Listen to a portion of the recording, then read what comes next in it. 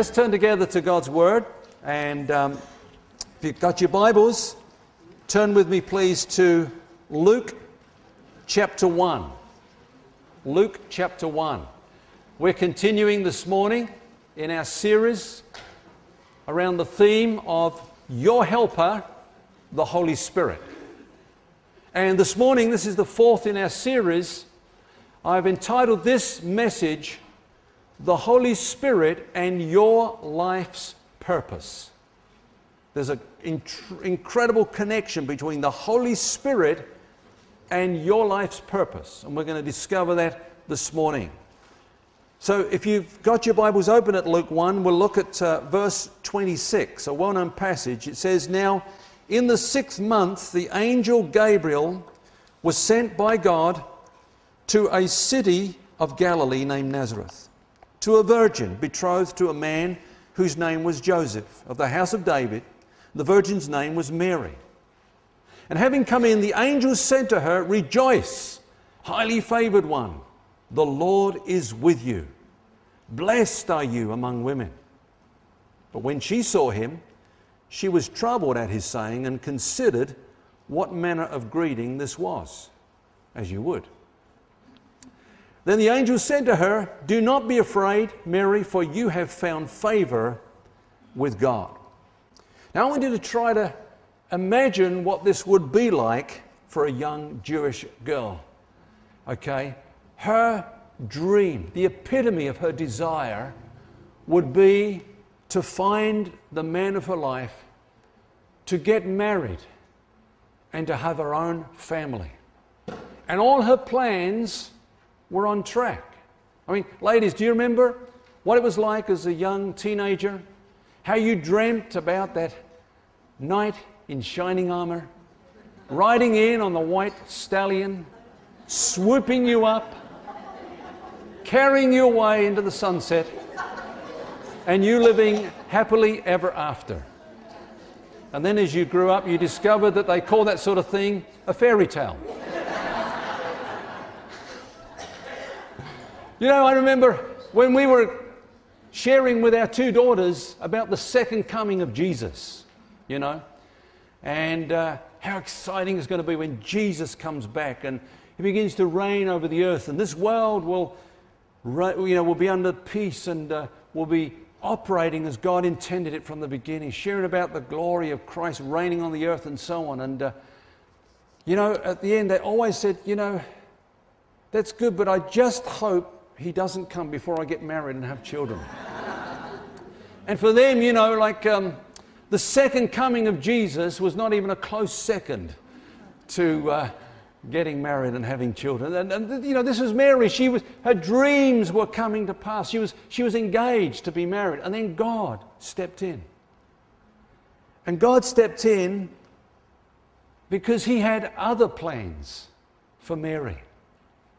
And his plans for Mary were far greater than even the plans she had for herself. And of course, it's always a difficult thing to accept that God actually has a better idea for our lives than what we have. Amen? And God's plan for Mary is, get married and so on, but the child that she was going to have was not just going to be any child, but the Son of God. So she would give birth to God's Son and give him to the world. No wonder she was called blessed, highly favored, and God is with you, And what an incredible thing that is. And only the Holy Spirit could make that happen. As I thought about this and just meditated upon this, I thought, that's just like us. There's so many similarities because I'm sure that like Mary, we have plans for our lives. In fact, I don't get to hear a lot of preaching today because, I just like to listen to my own. No, I just don't have the time. But whenever I do, then, often it's about this theme, is that it's like God is there to help you succeed in your plans. There's actually a term for that. It's called self-actualization. And God exists to make you prosper in the goals of your life. When I read the Word of God, I don't see it that way. When I read the Word of God, I see that when God saved people, they wanted to do His will. You know, when Paul got saved, he said, "What would you have me to do? Lord, what would you have me to do?" And in that is the secret, actually, of our happiness in life. And, actually, God's plan for your life and my life is very similar to the plan He had for Mary. It can be summarized in this phrase: to know Christ and to make Him known. To know Christ and to make Him known. God wants us, as it were, for Christ to be formed in our lives, first of all. And then for us to make Him known to the world, to make Him known to others. You know, I know that many Christians give themselves to something. In fact, we all give ourselves to something. It might be a cause. It might be a church. It might be a dream. It might be another man's vision. And all those things are legitimate in their place. But the one thing that God wants you to commit to is this thing, dear friends: to know Christ and to make Him known to the world. Because that is what we were created for. In fact, everything is leading up to Jesus being enthroned on this earth. And every knee bowing and every tongue confessing that He is Lord and Him reigning over the earth. And you know what? God wants to include us and glorify us in the glorification of His Son. And so everything else actually will flee away, will just be burnt up, will just drop off. But when you give yourself to this life's purpose, you will find that your life has been well spent, and you will find great satisfaction in doing that. Now, as we just look at this passage for a few moments, I want to share 4 things that I believe took place in Mary's life that we can relate to in connection with God's purpose for our life. And the first thing is conception. First of all, this child had to be conceived. Let's look at verse 31. It says, "The angel said to Mary, 'Behold, you will conceive in your womb and bring forth a son, and shall call his name Jesus.'" You will conceive. You know, there was a sense of this being a very present thing, a very dramatic present thing. And so Mary's response was, how? How? I'm not married yet. I don't know a man yet. I'm not in that position. How is this going to take place? You know, there are 2 ways to conceive. You can conceive in the natural, you can conceive in the spiritual.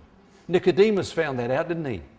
When he came to Jesus by night, and he thought he had it all together, but Jesus said, well, you've got it together in the natural, as it appears to man, but that which is born of the flesh is flesh. That's all it is.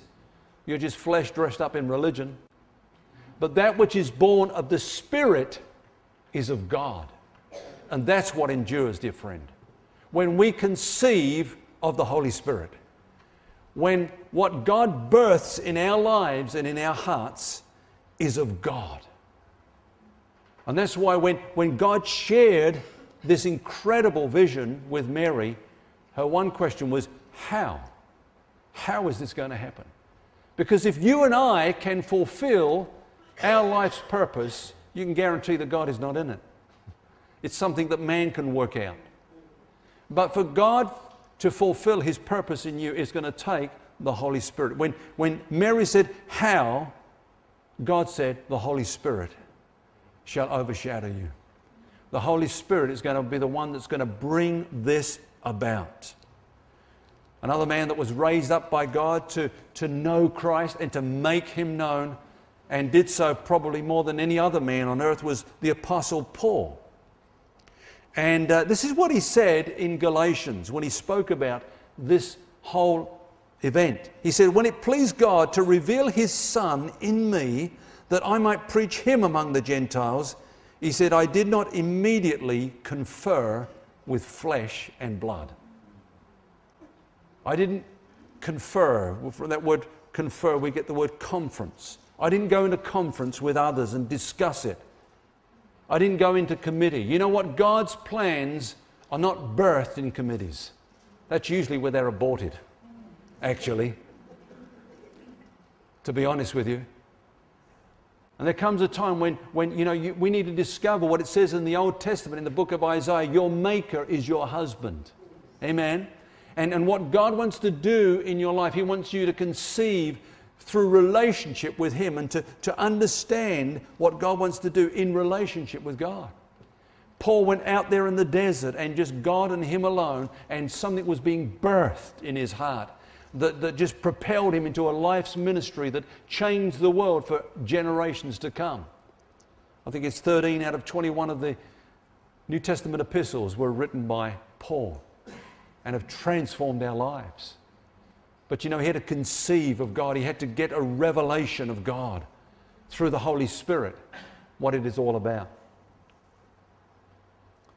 Think about Abraham. He was a man that was the forerunner of bringing to birth God's purposes in the earth. When God called Abraham, He set the ball in motion for His plan of redemption, His worldwide plan of redemption. In your seed, all the nations of the earth will be blessed. But you know what? There's a problem. There's a time when he went into conference with Sarah. This thing is not working out, is it? Waiting. I've got an idea. Seemed like a good idea at the time. But it wasn't such a good idea after all. That which is born of the flesh is flesh. That which is born of the Spirit is spirit. And so Mary says, how? And God says, the Holy Spirit. Now, what's our response to that? Well, what's our response to everything that God says to us? Faith. Amen?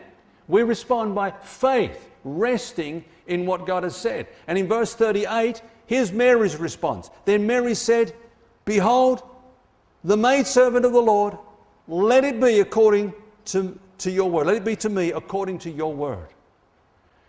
Faith usually results in obedience, in action. Faith is not just a passive thing.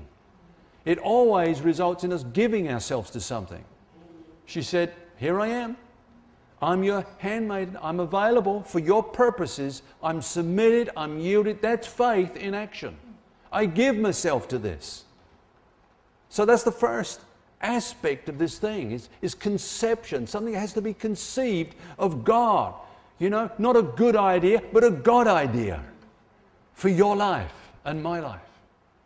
And I can guarantee this, that God's purpose for your life is the same as His purpose for every other believer. It's to know Christ and to make Him known.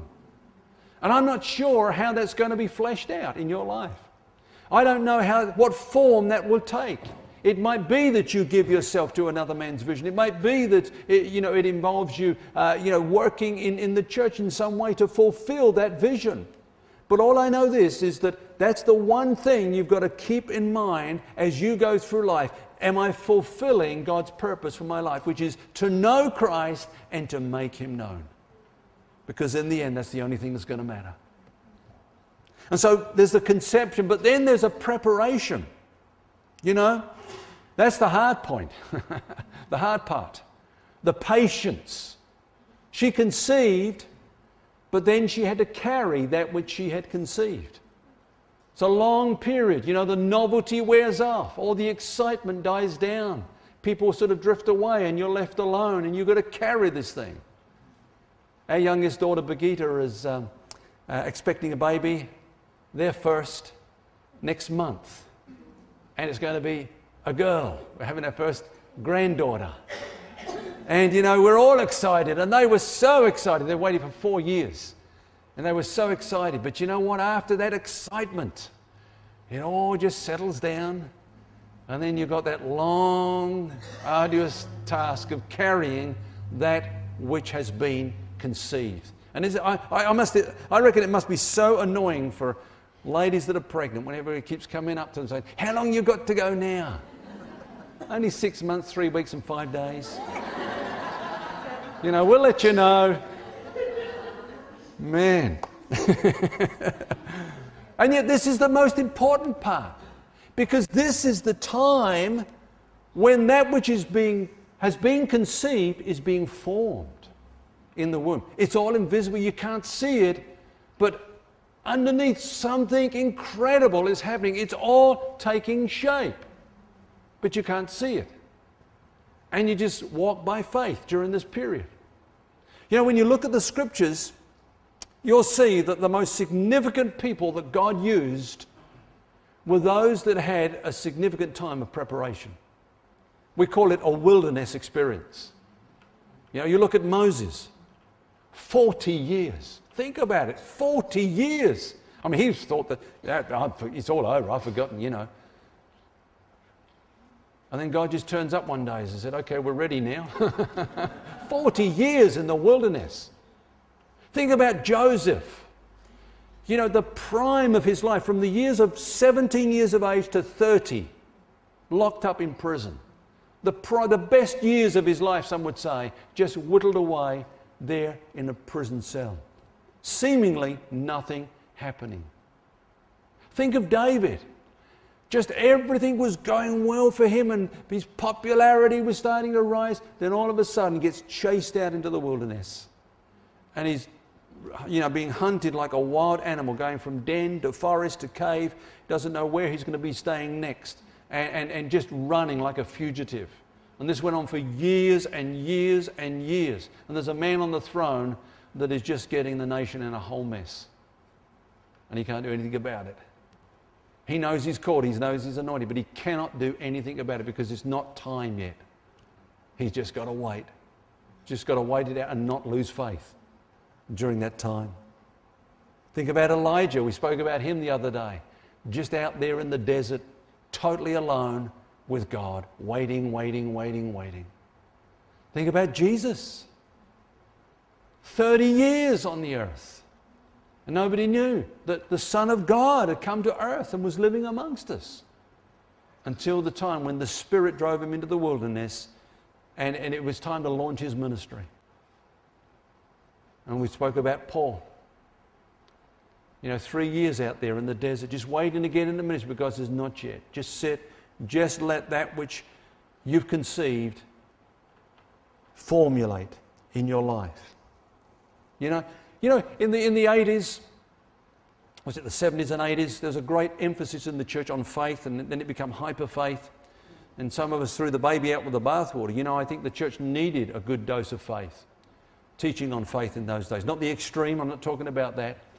But, you know, there's a lot of, you know, kind of small mentality and kind of people thinking in terms of fleshly terms and human terms and so on. But you know what the problem with that is that we had a lot of faith, but no teaching on patience. The Bible says that we are those who through faith and patience inherit the promises of God. Amen? We need faith, but we need patience in order to stay the course, in order to hang in there until God does what He said He's going to do. You know, because you can't make it happen any quicker. You know, it's no good going to a seminar and learning 7 keys to fast track your ministry. That might work in the world, but it doesn't work in the kingdom of God. It doesn't work that way. Look at chapter 2, verse 6. It says, so it was, while they were there, the days were completed for her to be delivered. The days were completed. It had to run its course. What is it Paul says? When the fullness of time had come, God sent forth His Son. Not a minute early, not a minute later. Actually, that term, the fullness of time, it's a metaphorical term. It actually means to fill up piece by piece, like an hourglass. You know, the pieces of sand dropping down until the last drop of sand had fallen into the hourglass, the bottom portion. When the fullness of time had come, God's timing. So what did God do during this time of preparation?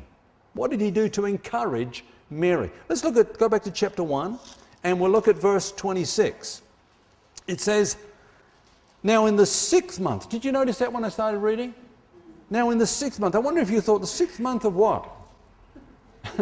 6 months after what? Well, if you go before, the angel actually had appeared to Elizabeth, who was a relative of Mary, and came to her in her old age, when she was past the age of childbearing and they'd given up on having children, and announced the conception and coming birth of a miracle child who we know to be John the Baptist. Now look at verse 36, chapter 1, verse 36. This is what the angel said to Mary. Now indeed Elizabeth, your relative, has also conceived a son in her old age. This is now the 6th month for her who was called barren. Why did the angel say that to Mary? Well, after the angel had departed, verse 39, now Mary arose in those days and went to the hill country with haste to the city of Judah, and entered the house of Zacharias and greeted Elizabeth. See,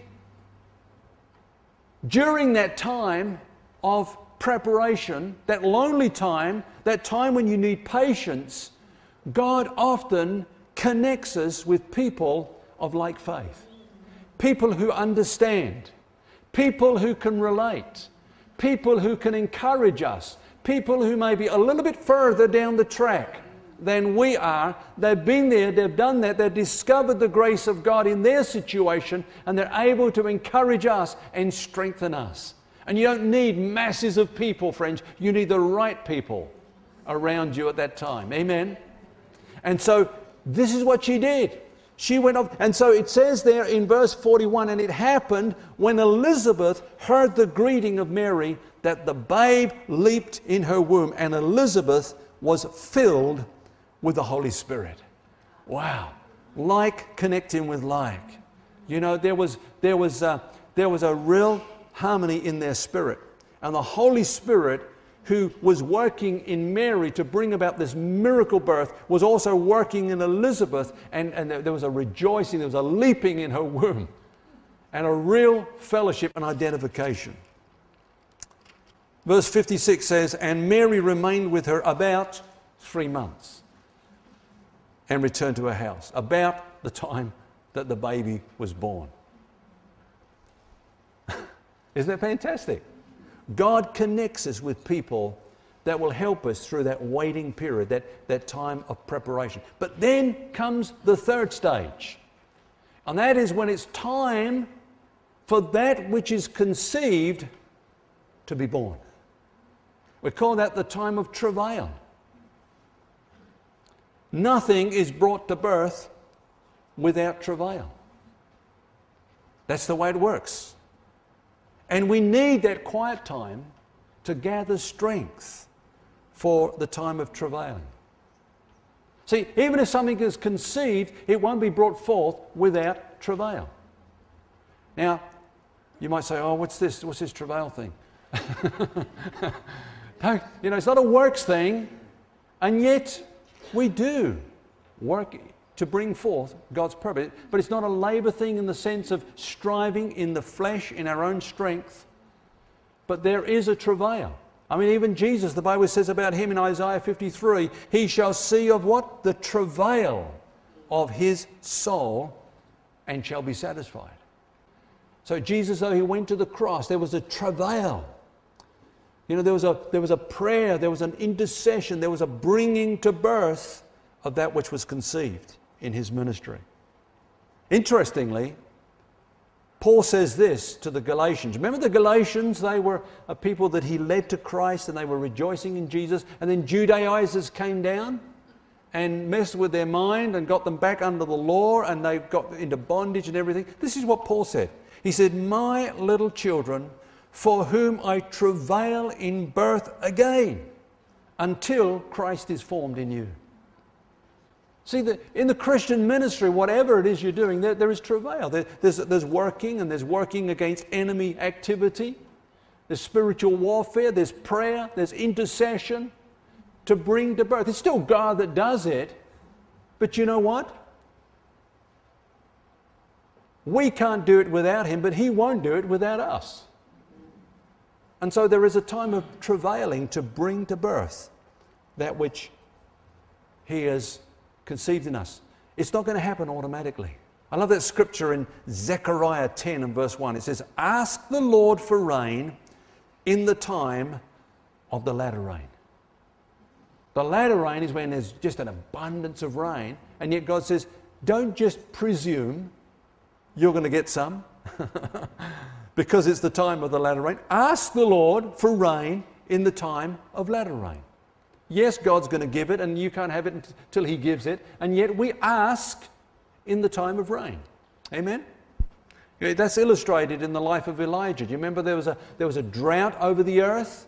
Elijah had shut up heaven, and then after that great thing on Mount Carmel, the Bible says that he said to King Ahab, go up, eat and drink, for there is the sound of abundance of rain.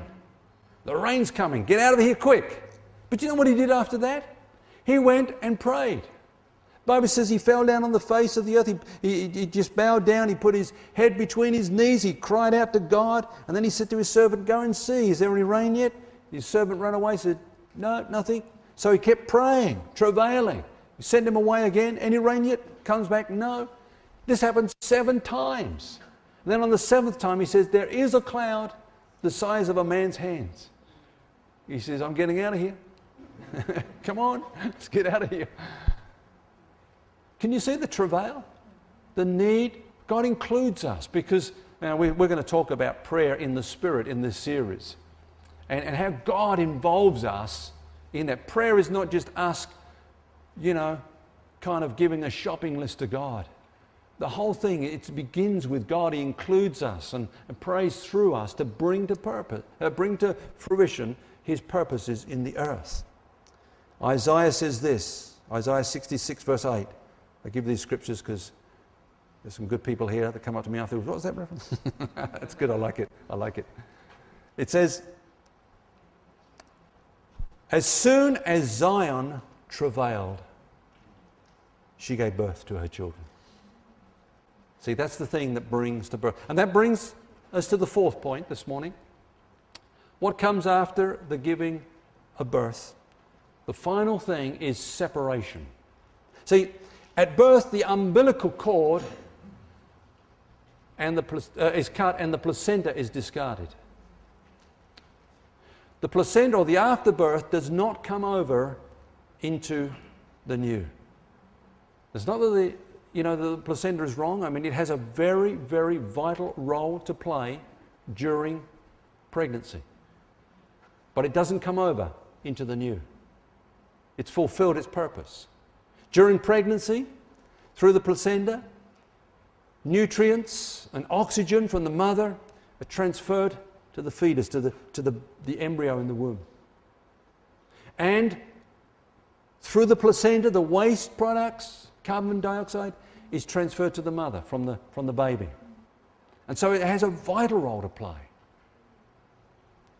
But when the birth takes place, it's not needed anymore. In fact, actually, it can be dangerous. If it remains in the mother, it can cause hemorrhaging and infection, and it certainly has no further purpose for the baby. So the umbilical cord is cut. It's fulfilled its purpose. The old does not come over into the new. Friends, often when the Holy Spirit does a new thing, there has to be a transitioning out of the old. You can't bring the old over to the new. Now, there's nothing wrong with the old, Don't think that, it's kind of a wrong thing in and of itself. It has a role to play, but then when it's fulfilled that purpose, it's discarded. In fact, the placenta comes from the same sperm and egg cells from which the fetus comes. Isn't that incredible?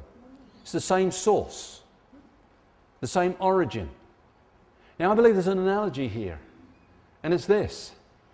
When Jesus was born, it was heralding the beginning of a new covenant. Amen? And the old does not come over to the new. Now, God is the originator of the old. He was the one that brought into being the old covenant. He gave the law. The one who gave the Son also gave the law. but it was for a period of time. In fact, it was like necessary to protect the race through which Messiah would come until he came. It was our schoolmaster to bring us to Christ, but when Christ has come, we don't need the tutor anymore. We don't need the pedagogue anymore. The Bible says that. So the old doesn't come over into the new. It's discarded. And there's problems. In fact, it's poisonous if it remains. You see the analogy there? It's pretty clear. And those in Jesus' day, he was preparing for this transition and they didn't understand it. So he gave that analogy. Do you remember there some people came to him and said, how is it, or I think they came to the disciples of Jesus and they said, how is it that the disciples of John the Baptist and the disciples of the Pharisees, they fast often, but you guys don't fast? What's the story? And so Jesus gave that analogy. He said, you can't put new wine into old wineskins. Now, wineskins were the bottles of those days. You know, they would skin a goat after they killed it and clean it, and then they would tie the legs tight so there was no leakage there, and the throat would be the pouring spout, and so whatever it kept, okay, in this case it was wine, was poured in. They pour in fresh grape juice. And then, as it was there for a while, the grape juice fermented, generated gases that expanded the skin and stretched it almost to its limit, right? Now, if somebody came along and said, oh, we've got a whole new batch of grape juice, it'd be a dumb thing to put that into that old wineskin because it's already expanded. It can't take any more, and it will burst. And then you'll lose the skin and the wine. And so that's what Jesus was saying is you're trying to put old wine into new wineskins. It's not going to work. It's not going to work. This is not going to work. It's a new day. You can't bring the old over to the new. You know, John the Baptist, very serious, a lot of repentance, a lot of sorrow, a lot of, kind of serious stuff. But Jesus said, hey, there's joy. What is it we sing? Righteousness, peace, joy in the Holy Ghost. That's the kingdom of God. Some people still haven't got it. They're more fans of John the Baptist than they are of Jesus. Amen. And yet some even go back to the Pharisees and try to bring the Old Testament law over into the new. It doesn't work. It's like building a house. You know, you build a house, you put up scaffolding. You've seen builders as they build, especially high buildings, they have to erect a scaffolding around the house. I mean, it would be a dumb thing after they've finished their house to leave the scaffolding there. It would be an eyesore. And yet that's what some people want to do in the Christian faith. They want to keep the old. The old doesn't come over into the new. There has to be a separation, a severing of the old from the new. You know, sometimes as God builds his kingdom, he raises up systems, he raises up structures and that serve the growth of his kingdom well. But you know what happens is that we become loyal to those structures. We become emotionally attached to them. We become, we have a sort of a romantic relationship with them. But they were only there to serve the wine. The wine is the gospel. Amen. You know, Jesus, there were 7 miracles in John's gospel. 7 miracles, and they were all teaching miracles, every one of them. You know the first one? Changing the water into wine. Remember the story? They run out of wine, fill the wine pots with water, and then Jesus turned the water into wine. What did they say at the end? This is good wine. You know, usually at weddings you bring the best wine out first. Make the impression. Then when people are a little bit sort of... then you bring out the old wine. Nobody knows anyway what they're drinking, you know. Now, Jesus said, they said, you've saved the best wine till last. That was an object lesson. God saved the best till last. God, who spoke in different ways in times past, in this way and that way, has in these last days spoken to us through His Son. Amen? He is the best wine. God saved the best till last. Aren't you glad you're living in this age? Man, some of you I know would like to be living in the days of Moses and yeah, we sing a song. I'm thinking, what are we singing this song for? These are the days of Elijah. These are the days, go through the whole of the Old Testament characters. These are the days of Moses. These are the days of David or whatever. You know that song? Oh, they used to sing a lot down in Brunswick Heads. Oh, behold, He comes riding on a cloud. One, you know him? No, okay, I'm glad. Don't learn it either. Okay. I'm thinking, why these are the days of Jesus. These are the days of the Holy Spirit. Why are we romanticizing the days of David and Elijah and Moses and so on? You know, God saved the best wine till last. Hallelujah. So the old doesn't come over to the new. Sometimes, you know, you look at the history of denominations. People hate denominations. If you look at the history, in their day, they were what God was doing. And the rest of the church wasn't listening.